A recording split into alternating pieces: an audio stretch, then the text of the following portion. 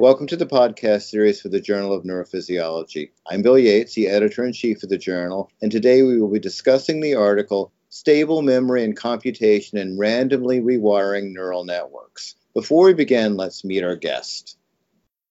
Hi, I'm Dan Acker. When I was working on this project, I was a researcher at Brandeis University in the Parity Lab, and I specialized in structural synaptic plasticity.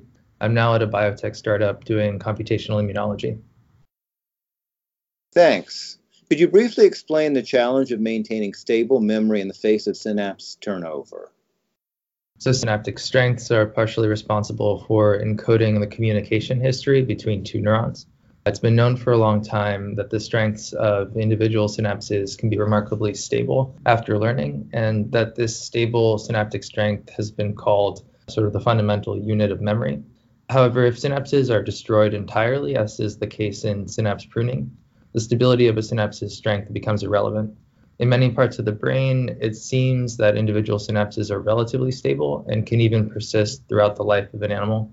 So stability of individual synaptic strengths may actually underlie memory in these regions. However, in some regions of the brain, such as the hippocampus, there's mounting evidence that synapses turn over on a timescale that is much shorter. And so the question then becomes, is it possible to maintain a representation in a network when the components of the network that are underlying that representation are constantly being removed and replaced by naive components? How did you use computational modeling to explore this problem? We initially focused our modeling efforts on the grid cell to place cell transformation in hippocampal region CA1. In this circuit, grid cells, which are active in a grid-like pattern across an environment, form excitatory synapses onto place cells, which are active in a few specific locations. These are their place fields in an environment. The place cells, in turn, are forming excitatory synapses onto interneurons, which form feedback inhibitory synapses onto the place cells. In our simulations, we monitored the activity patterns of place cells as the animal, that's in air quotes, moves around an enclosure. We chose this circuit because it is naturally subject to synapse turnover. So the dendritic spine population is expected to be replaced completely in just over 1 month. So we simulated turnover of grid cell to place cell synapses on a similar timescale. When an individual synapse turns over in our model, the connection between the corresponding grid cell and the place cell is broken. At the same time, a new synapse is formed such that a different grid cell becomes connected to the place cell. The strength of the synapse is set randomly and sampled from a previously described distribution of synaptic strengths in the hippocampus. Our primary model in this paper was firing rate based and involved 10,000 grid cells and 2,000 place cells, and each place cell was initially synaptically connected to just over 1,000 grid cells. And we simulated long-term potentiation by increasing the strength of connections between neurons that were already synaptically connected and that were active at the same time. And we also simulated synaptic scaling. Thanks. What did you find?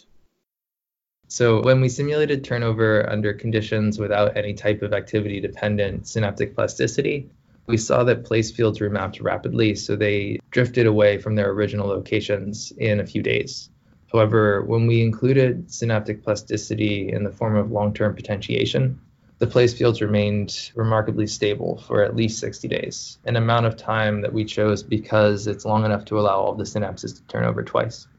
What is especially interesting about this observation is that if you look at the amount of place field drift that's reported in the literature in mice, it is very consistent with the drift that we see in the model. In the paper, we drew little crosshair symbols on our drift plots to indicate the experimentally measured drift.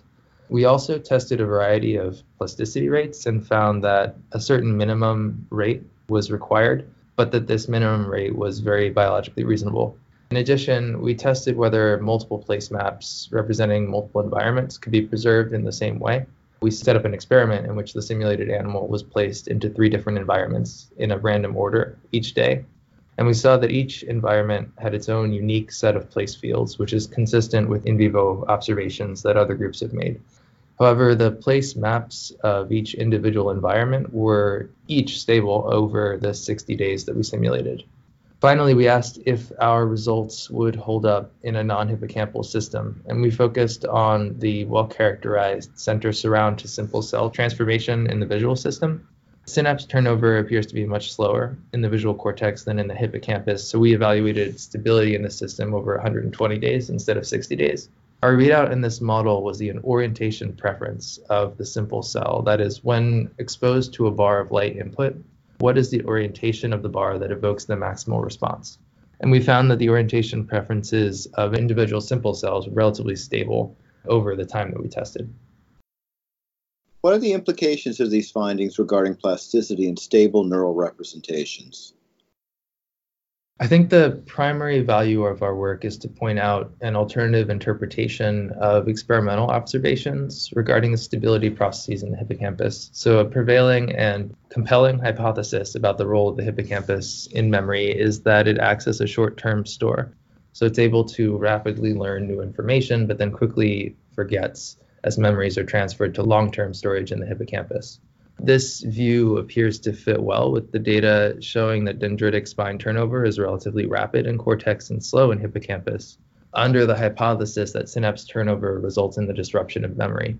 However, we show that synapse turnover and relatively stable memory can coexist in the same circuit, and this suggests that some memories may persist in the hippocampus longer than previously predicted. This is consistent with hippocampal short-term lesion experiments that show that hippocampus is involved in spatial memories learned as much as 1 month prior to the assay. So it'll be interesting to ask whether such long-term hippocampal memories exist and to ask what role they might play.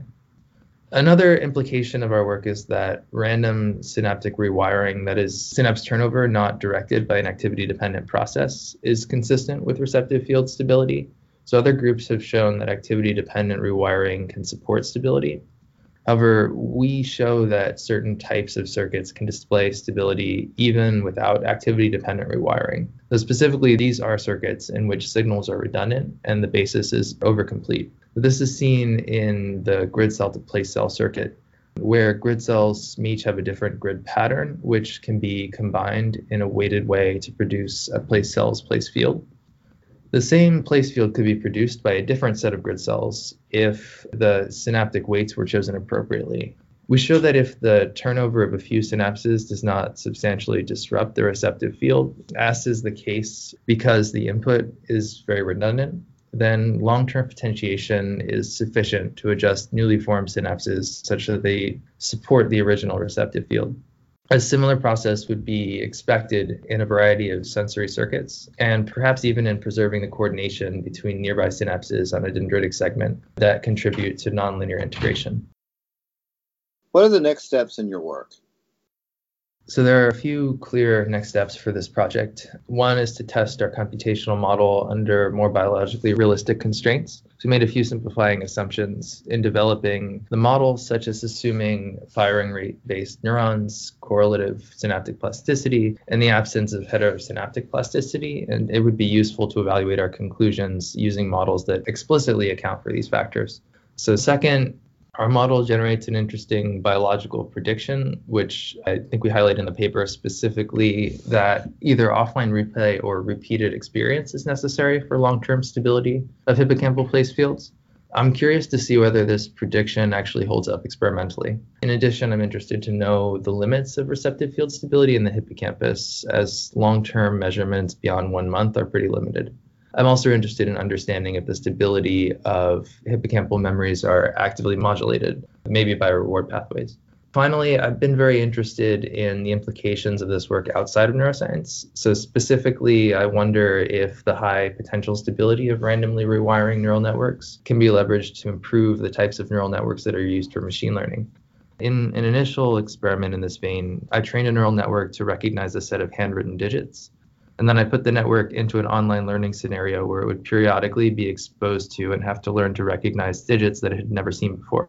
So in this scenario, the incorporation of random synapse turnover not only did not disrupt the learned representations, it also allowed the network to more rapidly learn to recognize the new digits. So at the moment, I view this as analogous to a proposed function of synapse turnover in the hippocampus, which is to make way for new memories without substantially disrupting the pre-established memories. So as you can see, there are an enormous number of open questions, and I hope to see a few of them tackled soon. I'd like to thank our guest for participating in today's discussion of the article, Stable Memory and Computation in Randomly Rewiring Neural Networks, part of the podcast series for the Journal of Neurophysiology.